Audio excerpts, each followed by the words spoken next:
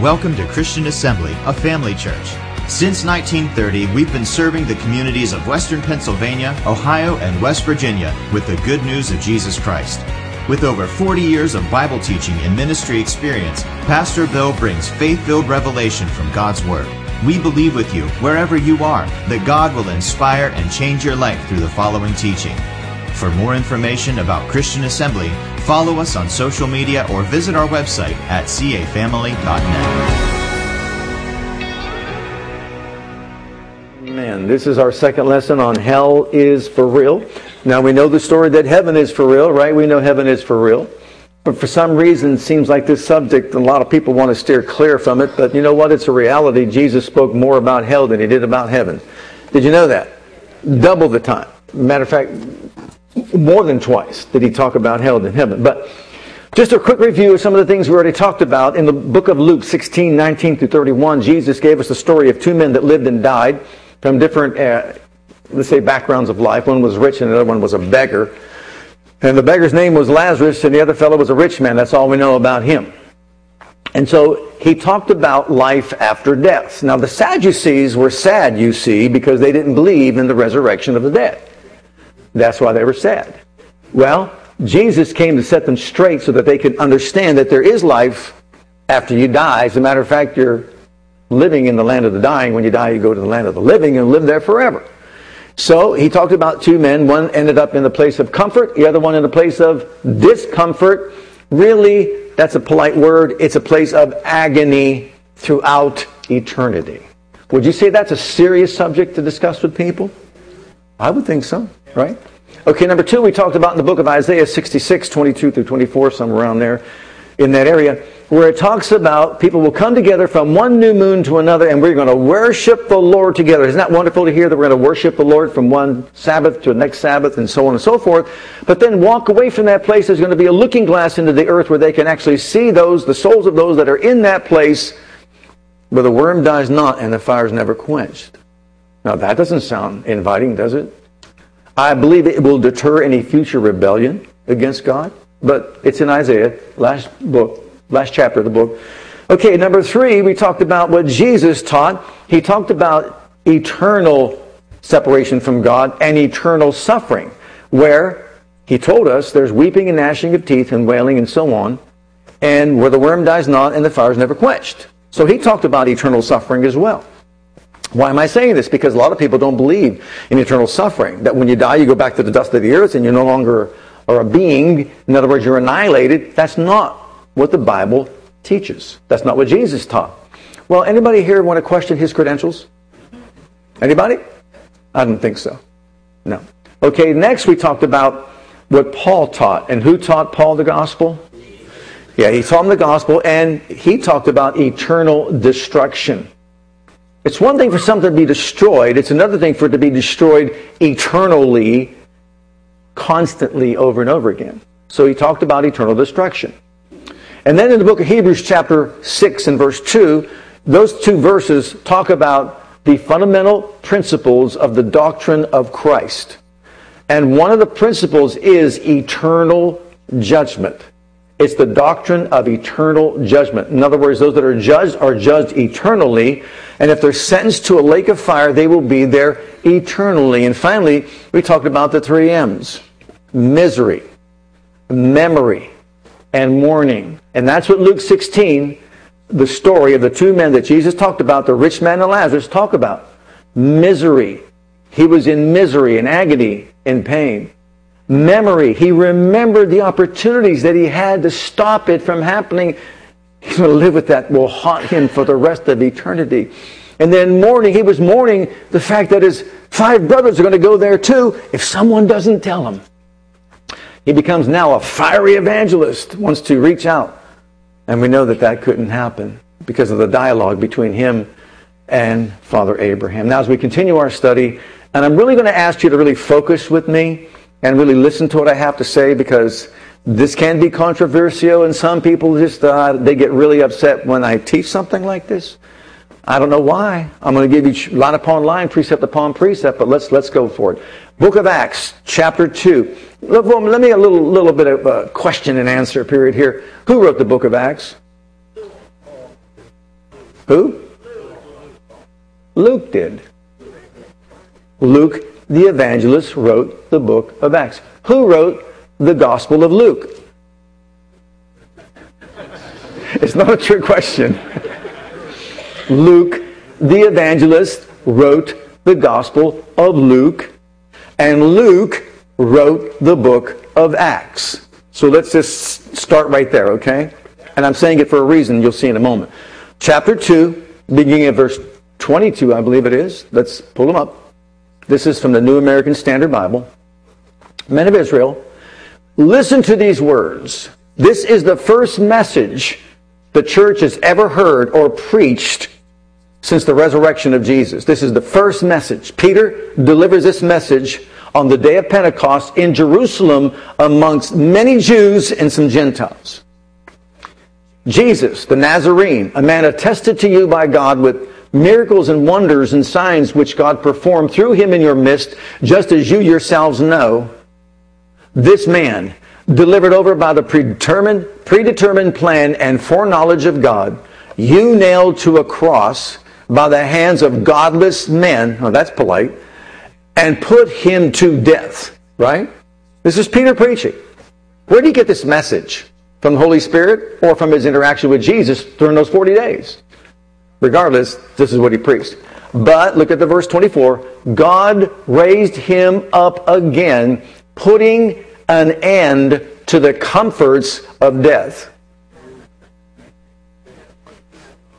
Wait, let's do that again. God raised him up again, putting an end to the comforts.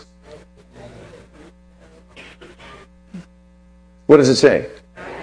Agony of death. So when he raised him from the dead, what did he do? Delivered him from the agony of death. This man delivered over by... Okay, since it was impossible for him to be held in its power. So let's just do this. Luke, who wrote his gospel about the rich man Lazarus, talked about this rich man being in the torments and agony of Hades, correct? Okay. Here, he is quoting what Peter preached, and what Peter preached was that Jesus was raised from the agony of death. That's the resurrection. Let's read on to the next few verses. Verse 27 first. Because thou wilt not leave my soul in Abraham's bosom. Paradise. In where? Hades, hell. Same word as in Luke. And who wrote Luke? Luke. And who wrote this? Luke. Do you think Luke knows the difference between Hades and Abraham's bosom? It's not a trick question. You think he knows the difference between the two? If he was in Abraham's bosom, a place of comfort, do you think that would have been stated that he raised him from the comfort of Abraham's bosom? He raised him because he would not leave or abandon. The word leave means abandon. He wouldn't abandon his soul where? In hell. Neither will you suffer your Holy One to see corruption. That's his body, in other words, before it decayed. Go on down to the next 29 through 31, I believe it is. Men and brethren, let me freely speak unto you of that patriarch David, that he is both dead and buried, and his sepulchre is with us unto this day. Therefore, being a prophet, and knowing that God had sworn with an oath to him, that of the fruit of his loins, according to the flesh, he would raise up Christ to sit on his throne. He, seeing this before, spake of the resurrection of Christ. So what's he speaking of? The resurrection of Christ. That his soul was not left in, where? Not Abraham's bosom. Hades. Right? Does Luke know the difference between Abraham's bosom and hell? Okay. Sure he does. His soul was not left or abandoned, is the better word, in hell. Neither did his flesh see corruption. So he's talking about the resurrection of Jesus. The resurrection of Jesus was God bringing him up from hell and his body being changed before it decayed. And when he brought him up from hell, he relieved him or delivered him from the agonies of hell, the torment of hell, and then his body and spirit and soul were reunited. Okay? That is exactly what Luke is expressing. Now, when you share this, for some reason, people find it appalling that Jesus suffered in hell. And I don't know why, when it is clearly stated. Do you think they walked around with the Strong's Concordance and said, did Peter really mean Hades? Let's look up that Greek word and see. Luke knew the difference between Abraham's bosom and hell. He didn't say he was raised up out of the comfort of Abraham's bosom. And why am I saying this? You want to know why? Because, you see, sometimes when you get such criticism from people have left the church because I said this. I'm like, do you want to know the truth? Or do you want to believe a lie? I don't get it. Read it over and over again. It says it. It actually says it. Am I making this up? Did I read to you what that word was? Did it say what it is? Do I have to even expound on it? It just says it. The resurrection of the Lord is this. His soul was raised from hell, the agony of hell, and his body was raised before it saw decay. Now, doesn't that make sense? Okay, so you got his spirit and soul, his soul. When you say soul, it encompasses spirit and soul, unless you want to be specific. In hell, body, no decay. And that was the resurrection of Jesus. Now, here's the objection. They think you don't know this. Well, didn't Jesus say that today you will be with me in paradise? Yeah, he did say that. But let's go back to Luke. See, that's the objection that people have. You do not take a scripture and change the whole meaning of something that God has laid out line upon line and precept upon precept because of one scripture. So I'm going to share it with you in just a moment. But, for example, what happened on the Day of Atonement was a type. It happened every year on the Day of Atonement. Israel's sins were not covered unless the blood was applied to the mercy seat. Is this not true? Right. So, Jesus was going to have to fulfill what the earthly high priest did as the heavenly high priest. Not on earth, though, in the heavenlies. And we'll get to that in a moment. But look at Luke 23, verse 43, and this is Rotherham's translation. Now, this is the King James Version.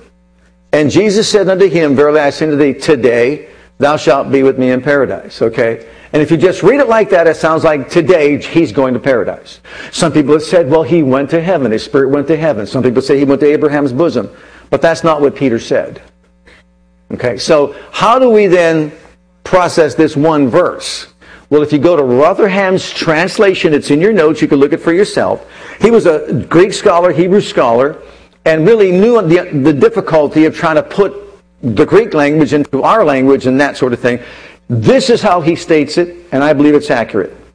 In Luke 23:43, Rotherham's translation says, verily I say unto thee this day, thou with me shalt thou be in paradise. Do you see, in the Greek there's no punctuation. In the Greek you don't have any of that going on. It's just based on context. So how do I know that he wasn't in paradise after he left the cross? I'm going to give you the next verse. Look at the next objection, rather. Let's just look at the objection. First of all, you remember when Jesus said on the cross, it is finished? These that argue this point will say, well, see, he said it's finished. Well, what was finished? A thinking person will ask the question, what was finished? Was redemption finished? I don't think so. And I'll tell you why. Because Paul said, if there's no resurrection, you're yet in your sins. Didn't he say that? Right. So let's stop right there, and let me tell you what was finished. The Abrahamic covenant was fulfilled. The law was fulfilled by Jesus. All the prophecies regarding the Messiah, all that he had to go through, all that was pointed out over the ages about the Messiah, it was finished. Including when they tried to give him vinegar in his mouth, it was all finished. Including 30 pieces of silver, it was finished. And so when it was all finished, he gave up the ghost. He's not talking about redemption. And I'm going to show you why. Because you see, Jesus had to fulfill the duties of the high priest. Now, let's look at this verse of Scripture here first, and we'll explain. Look at Romans chapter 4, verse 25. Who was betrayed and put to death because of our misdeeds, and was raised to secure our justification, our acquittal, making our account balance and absolving us from all guilt before God. So he was raised to do what? To secure our justification. Okay, so we can see something here. He's raised up, he's going to secure our justification. Now, what he's going to have to do in order to do that is fulfill the duties of the high priest. Look at Hebrews chapter 9 and verse 12. This is clearly stated. This is what the book of Hebrews is all about. The Old Testament ending, the New Testament beginning, and this is what Jesus has fulfilled. Before this, he's talking about how the blood of bulls and goats had to be applied to the mercy seat and the vessels of worship in order for them to obtain covering for their sin. Neither by the blood of goats and calves, but by his own blood he entered in once into the holy place, having obtained eternal redemption for us. Did you hear that? He was raised up to secure our redemption. Here, or to secure our justification. Here it says, when did he do that? On the cross? No. He shed his blood on the cross. He died a horrible death on the cross, just like many others had. But he did something that no one else could do. He descended into the bowels of the earth, and the fullness of the wrath of God was upon him. See, no one else can do that. And God raised him up on the third day, the first begotten from the dead, and he's the firstborn of many brethren. He raised him up so that he could then, as the high priest of the new covenant, enter into with his blood the Holy of Holies and offer his blood not to cover the sin of mankind, but to remit the sin of mankind once and for all. This is what he had to do. No other man can do it. That's why when I hear people say, well, you know, there's many ways you can get to God. Are you kidding me? There isn't any being ever was, ever will be, that could do what Christ did. He was made sin for us. He, being made sin, suffered the wrath of God in the bowels of the earth for us. On the third day, as Isaiah says, he saw the anguish of his soul, the travail of his soul. He raised him up, saying, it's satisfied. I'm satisfied by the price he paid. When he raised him up, you had to apply the blood. You have to realize this. The sacrificed animal's blood has to be applied. If the high priest has the blood in a basin and he's there in the outer court and says, "Not your sins are remitted, your sins are forgiven, your sins are covered," guess what? No, they're not. He had to, on the Day of Atonement, take that blood into the holiest place of all with great precaution, because if you went in there improperly, you're doomed. You die. So he follows the program as God told him to, the procedure, and takes that blood into the high court, into the holiest place of all, sprinkles it on the mercy seat and the vessels of worship. He obtains covering for sin for 1 year. Year after year they have to do this. Year after year. Okay, when Jesus was raised up from the dead, if redemption was complete, then why does it say he had to take his blood to obtain it in the holiest place of all? Now look at John's Gospel, chapter 20 and verse 17. And sometimes this verse is overlooked. Jesus said to her, this is Mary when she went to him, when he was raised from the dead, "Touch me not, for I am not yet ascended to my Father." What does that tell you about the people that say he went straight to heaven? No, he didn't. Right there it says he had never ascended to his Father yet. But go to my brethren and say to them, I ascend to my Father and to your Father and to my God and your God. So Mary, don't touch me. The high priest could not be defiled. You do not touch the high priest. The high priest has to go in there with great precaution. Jesus is the high priest of the new covenant, and now he is raised from the dead, and he has to take his blood into the Holy of Holies to obtain eternal redemption. Now listen. Someone said, well, the blood was spilled on the earth. How can you possibly get that blood? Did you ever read Ezekiel 37 about the Valley of Bones? How could you get from the dust skeletons become alive? Do you think it's hard for God to collect his blood and put it in a basin by the Holy Ghost? The Bible says he offered it by the Spirit. That blood had to be brought into the Holy of Holies to obtain eternal redemption for us. It had to be applied to the mercy seat and the vessels of worship. And once that took place, then he obtained eternal redemption for us. So, if we go back, heaven is a real place, but so is hell. Hell is a real place where we all deserved to go. You realize that? All of us. But because of the grace of God and the work of Jesus, we don't have to go there. But someone went there for us. Now, someone once said, that's just being too mean that Jesus would... Really? Think about it. If you appreciate him dying on the cross for you, that's great. But you do realize many others died on a cross and really suffered the same kind of death. But when he became sin, his visage was so marred more than any man, he didn't appear to be human-like. And the Roman lictors saw that and went crazy. And we can only imagine. Now, the Bible says in Romans chapter 10, verse 7, he was raised from the abyss. The abyss is where Satan's going to be locked up for 1,000 years. You realize that? I don't think it's a fun place. Why am I saying this? To deepen our appreciation for what he did to keep you and me out of hell. That's the bottom line. I thank God he died on the cross. I really thank him that if that was where I should have been, and he took my place as my substitute in that place called hell, and he suffered the wrath of God for me. And think about this. It was less than 72 hours. It was less than that. Less than that.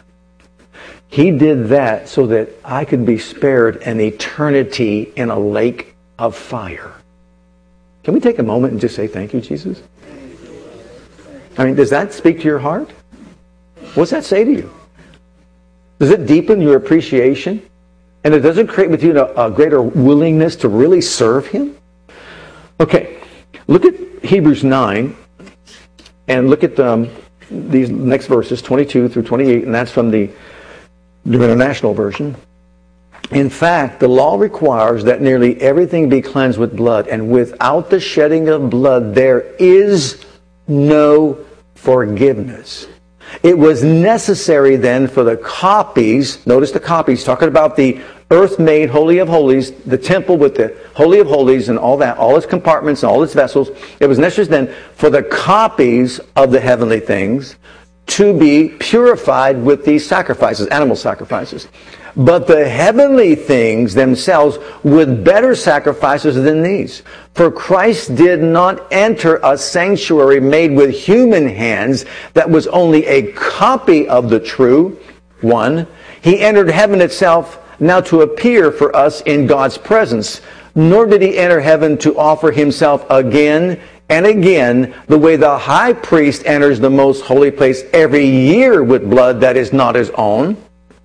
Otherwise, Christ would have had to suffer many times since the creation of the world. But he has appeared once. Everybody say once. Once for all at the culmination of the ages to do away with sin by the sacrifice of himself. Just as people are destined to die once, and after that to face judgment. So Christ was sacrificed once to take away the sins of many, and he will appear a second time, not to bear sin, but to bring salvation to those who are waiting for him. This is powerful. The Jewish people, and thank God for what they did, and the understanding that they give us with the Old Covenant and all the sacrifices. They painted a picture for us. The high priest, year after year, once every year on the Day of Atonement, would do this to secure their forgiveness of sins once a year. But what does that tell us? The sacrifice is not good enough. The blood of animals is not good enough. Nothing is good enough for us to be free from a lake of fire throughout eternity. It was telling us someday someone's going to come. The Messiah is going to come, and when he comes, yes, he's going to die a brutal death. Yes, he's going to have to suffer like no man has ever suffered. Yes, he's going to have to suffer the full wrath of God for a short period of time, and then God would raise him up, and after he raises him up, he would then enter to the heavenly, not the copy, but the heavenly Holy of Holies, and take his blood that was shed and sprinkle it on the mercy seat and the vessels of worship, and then boom, once and for all. That's it. It's done. Sin is done with. It's put away once and for all. Can you say amen? Amen. Guess what? If not, he'd have to die once a year. He'd have to die once a year. Would you want to see that? Well, he's not going to do it.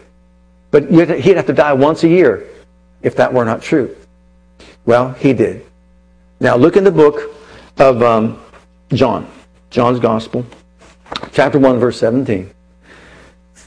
For the law was given by Moses, but grace and truth came by Jesus Christ. Now, how important is that? See, to the Jewish person, the law was everything. The law came by Moses. Moses was given the law, and they bragged about that. Right. But grace and truth came by Jesus. Jesus brought truth, and Jesus brought grace. Grace saves us. By grace are you saved. By faith are you saved. Grace are you saved through faith, right? Okay, so Jesus comes and he is the giver of truth. So let's look at just a few verses, because my point is not truth but grace. So grace is not a concept. Truth is not a concept. Truth is a person. Jesus. Now the Bible says that in John 14:6, I am the way, I am the truth, and I am the life. So truth is not a concept. Truth is a being. Truth is a person. He was truth walking on the earth. In John 16:13, it tells us that when the Spirit of truth is come, who guide us into all the truth, speak to us what he hears the Father, show us things to come. So we can see the Spirit of God is here to open up the truth to us, because he's the Spirit of truth. He's the revealer of truth, the revelator. He's going to give us what truth is. He's going to make truth known to us. And so Jesus, who is truth, comes to us. Who are we going to believe? I remember when I was growing up, I first got saved. I went back to my minister and said to my minister, why does the Bible say I must be born again? And I never heard this in 24 years sitting in that pew. You know what he said to me? You can't believe everything in that book. You believe our doctrine. Well, I was like a slap across the face. I said, what? Yeah. I said, you're telling me to believe our doctrine above what Jesus Christ said? Can't believe everything in that book. Others have told me the same thing. Well, that was my exit right there. You're going to exalt your doctrine above truth? There's no other place to find truth. Do you remember John 17:17, this is what Jesus said. Sanctify them through thy truth. Thy word is truth. Okay? When Pilate questioned him, and Jesus said, I came to testify to the truth, and he said, what is truth? He walked away. If he would have stayed a little longer, Jesus would have said, you're looking at truth. I am the truth. What I'm telling you has no admixture of evil whatsoever in it. What I am telling you is pure, unadulterated, absolute truth. So if you want truth, listen to what I'm saying to you. But he would not listen. So what I'm sharing with you about the sacrifice of our Lord, he is the truth. And it is true he had to sacrifice his life this way in order for us to be delivered and set free from the power of sin and all that goes with it. Now, turn with me to the book of Ephesians and chapter 2, because we want to focus on the grace of God. You talk about the grace of God. I know we hear it's God's unmerited favor, it's God's power of operation. I have another definition of grace here I think that's very appropriate. But let's read these verses first of all. And you hath he quickened, the word quicken means made alive, who were dead, we were dead, in trespasses and sins, wherein in time past we walked according to the course of this world, according to the prince of the power of the air, the spirit that now works in the children of disobedience, among whom we have our conversation in times past in the lust of the flesh, fulfilling the desires of the flesh and of the mind, and were by children of wrath even as others. But God. Don't you love that but? Who is rich in mercy, for his great love wherewith he loved us, even when we were dead in sins, hath quickened us together with Christ. Do you see that language? We were dead. He was our substitute. The Father quickened him or made him alive, and when he made him alive, he made us alive. That's why he's called the firstborn from among the dead. With Christ, by grace are you saved. You know what that means? He didn't have to do it if he didn't want to. He's giving us something that we do not deserve. And what is it? Liberation from the lake of fire. Okay. Even as others, but it says, and he raised us up together and made us sit together with him in heavenly places in Christ Jesus, that in the ages to come he might show the exceeding riches of his grace. Oh my God. Can you wait for that day? In his kindness towards us through Jesus Christ. For by grace are you saved through faith. And that not of yourselves, it's the gift of God, not of works lest any man should boast. For we are his workmanship, created in Christ Jesus unto good works, which God before ordained that we should walk in them. Okay, so we have this here where we were dead. We were doomed, and we were destined to eternal separation from God and suffering agony in a lake of fire. That was our destination. But because of the mercy of God, because of the love of God, he said to his Son, I don't want this for my man. He sent him to come to the earth knowing, and Jesus said, oh, if it's possible, let this cup pass from me, but not my will be done, Father, your will be done. He knew the agony he would have to go through. He knew the suffering he would have to go through. And even if it were for only, let's just say, 72 hours at the most, it was less than that he would have to suffer in the abyss, suffer in this place called Hades or hell, suffer the wrath of God, not the devil tormenting him, but the wrath of God being upon him, because someone had to pay the price for our sins. Someone had to pay a ransom. Someone had to sacrifice his blood, the only blood, the innocent blood that would redeem man from his fallen state. And Jesus made a decision that he would do that. And so once the claims of justice were satisfied, he was raised up from the dead, and by the grace of God, everyone who was dead was quickened or made alive with Christ. He was the first begotten, and then the disciples are the second, third, fourth, fifth, sixth, and begotten from among the dead. He carried his blood to the high court of heaven, obtained eternal redemption for us. Okay, I want to break this apart. Grace. Look at the definition. The bending down of one who is superior to lift up one who is inferior. The bending down of someone who is superior to lift up someone who is inferior. Now, it's not a hard question to answer. Who was inferior and who was superior? Jesus is superior. We are inferior. He had to come down. Remember Philippians chapter 2 that says, let this mind be in you that was in Christ Jesus, who thought not of himself to be wrong to be equal with God, but yet made himself no reputation, took on the form of a servant, became obedient to death, even the death of the cross. He humbled himself. He came down to our level. He became what we were so we could become what he is. It took that sacrifice for us to escape the fires of hell where the worm dies not. And he was willing to do it. Okay, so the grace of God is Him coming down to raise us up out of our miry clay. I'm telling you right now, there's not a being on the planet that could do that for us. You can't do it for yourself. No one could do it for us. There's no religious idea that could do it, ideology that could do it. There's nothing, no one, no way, no how. We would all suffer in the lake of fire throughout eternity because hell is a real place, but somebody went there as our substitute for us, so we wouldn't have to go there eternally. Look at the next. Save. Save means to deliver or rescue from destruction. From the penalty, from the power, from the presence, and from the pleasure of sin. All because of the grace of God that saves us from it all. By the grace of God, we've been saved from the penalty of sin. Aren't you glad? The power of sin, aren't you glad? Sin has no dominion over us any longer. We've been free from all that through the sacrifice of Jesus Christ. But the third thing is we're saved by grace through what? Faith. See, grace saves us, but faith is the vehicle through which we appropriate the grace of God that provides salvation. In other words, I've got to believe. Someone says, I believe in God. He didn't say believe in God. You could believe in God like the devils do and tremble. You got to believe in God and in the finished work of Jesus Christ in His death, burial, resurrection, and ascension and seating at the right hand of the Majesty on high as the victor over death, hell, and the grave. That's what we have to believe.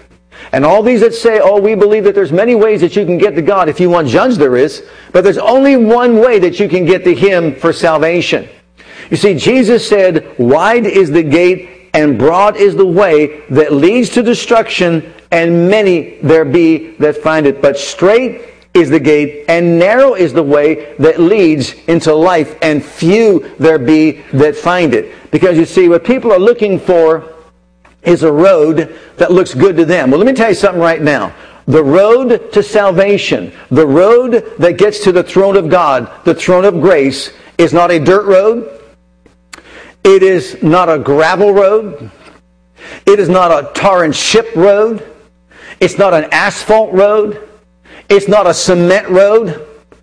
But it is a blood-paved road by the blood of the Son of the living God, who laid down His life and says, get on this road with me. It'll take you right into the throne of God, and you could be saved from the awful fate of eternity in a lake of fire. It's the blood road. That's what it's paved with, the blood of Jesus Christ. So if we want salvation, I've got to believe in it. Because you see, there's no other way.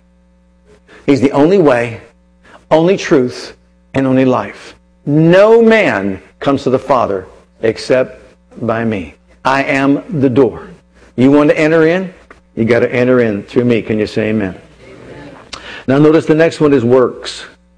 You see, the only way we can escape hell is through saving faith. Without saving faith, there is no entrance into the kingdom of God, into heaven itself. Without saving faith, you're not going to escape the horrors of hell. People, he uses the word works. Why? Because you see, the Jews believe in keeping the law. So, works. There's not one thing a man can do to save himself. That includes keeping the law, good works.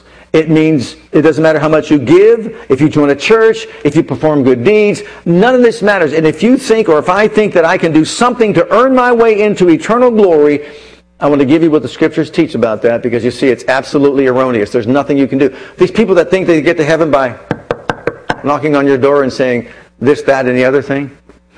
By the way, they've knocked on my door 30-some years ago. No, 40-some years ago, and now they've not been back. Don't know why. Because I pointed out to them where they were wrong. Actually said, I got to go to my superiors to answer that one. I said, well, go to your superiors and come back and talk to me. That was 40-some years ago. They still haven't been back to my door. Because you see, it was in their own Bible that they have already messed up, but it was in there and they couldn't answer it. No, there's only one way. Look at this 1 Corinthians chapter 1. If there's anything you and I could do for ourselves to earn salvation, then I can boast. I can boast. Keeping the law. I keep the law. Doing good deeds. I go to church. When I hear people say that, so-and-so should be able to make heaven because they were such a good person. Good people don't make heaven. Saved people do. Look at these verses. But God chose the foolish things of the world to shame the wise. God chose the weak things of the world to shame the strong. God chose the lowly things of this world and the despised things and the things that are not to nullify the things that are, so that no one may boast before him. It is because of him that you are in Christ Jesus, who has become for us wisdom from God, that is our righteousness, holiness, and redemption. Therefore, as it is written, let the one who boasts boast in the Lord. Not because you teach a Sunday school class, not because you knock on someone's door. Heaven's gates are not open to any man who thinks he could get there on his own. There is only one way to enter into the kingdom of God, and that's through saving faith. By grace means the sacrifice of Christ.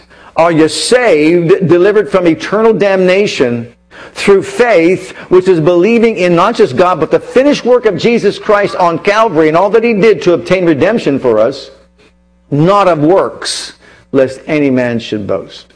For you are His workmanship. In another translation, you're His masterpiece. You're His masterpiece. In other words, look at Ephesians chapter 2 and verse 10. That's where it's stated. It says workmanship in the King James, but it's masterpiece in other translations. For we are His workmanship, masterpiece created in Christ Jesus unto good works, which God before ordained that we should walk in them. And so what that means is we've been saved by grace through faith, and then we are to do good works as a result. In other words, when I recognize what He's done for me, then I want to humble myself. I want to serve Him, because if it were not for Him, I'd spend eternity in the lake of fire. How can I not serve Him?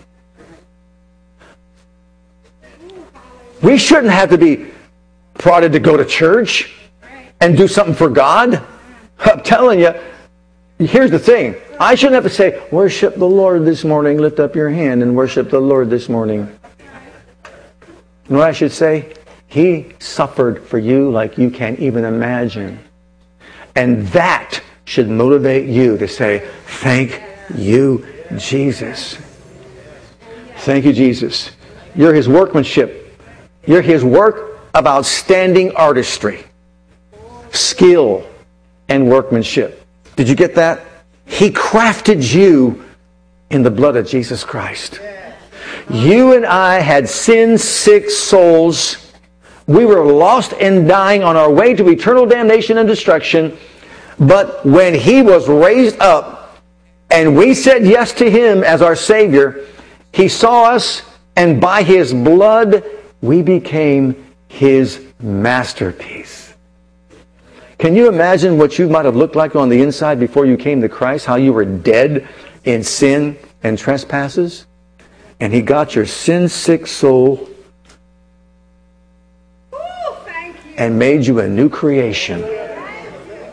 He painted you in His blood and stamped you, paid in full. No longer property of the devil, property of Jesus Christ Himself. Part of the family of God. A child of God. An heir of God. A joint heir with Jesus. Made more than a conqueror. Victorious with Him over all the powers of darkness. So if you can see this, and I'm going to conclude by this. Heaven is a real place. Hell is a real place. But we don't have to go there. We can escape it by making Him the Lord of our lives. And to do so requires faith. Faith comes by the Word, as we hear what we're being taught here this morning. And every single one of us should be so moved by what you just heard, by what we just heard today. And if you didn't hear it all, let me just give you a brief summary. Okay? Jesus came from heaven to do for us what we couldn't do for ourselves. The grace of God is this. God's given us something that we don't deserve. He loved us so much, He saw us in our sin-sick state, and what He did was went to a cross where He suffered and died. On that cross, He was made sin for us. Because He was made sin for us, He paid the penalty of sin. He descended into the bowels of the earth, into the deep called the abyss. And on the third day, after satisfying the claims of justice held against mankind, God the Father leaned over the banisters of heaven and said, "It is enough. It is enough. I see the travail of his soul. It is enough." For what he did just now, it provides eternity, freedom in eternity from all the powers and effects of sin. The power of sin, the performance of sin, it's all covered. And then he was raised on the third day. And when he was raised on the third day, he carried his blood to the high court of heaven and sprinkled it on the mercy seat and vessels of worship. And there he obtained eternal redemption for us. And all that's left for us to do is let him sit back on the throne and just say, "Jesus, come into my heart." It's not your works. It's not your church attendance. It's not how many times you prayed for somebody or did something for somebody. You know, how many know that people that are not saved pray? I prayed. I wasn't saved, but I prayed. It's not praying. It's recognizing what you heard today and just saying, "You know what? I owe him my life. I owe him my life." And then 1 John 2:6 says this, "You say you abide in him, then you should walk as he walked." So not only am I saved by grace through faith, I serve because I'm motivated by what he did for me. And no matter what your gifting might be, use it to his honor and glory. Let's all stand together before the Lord.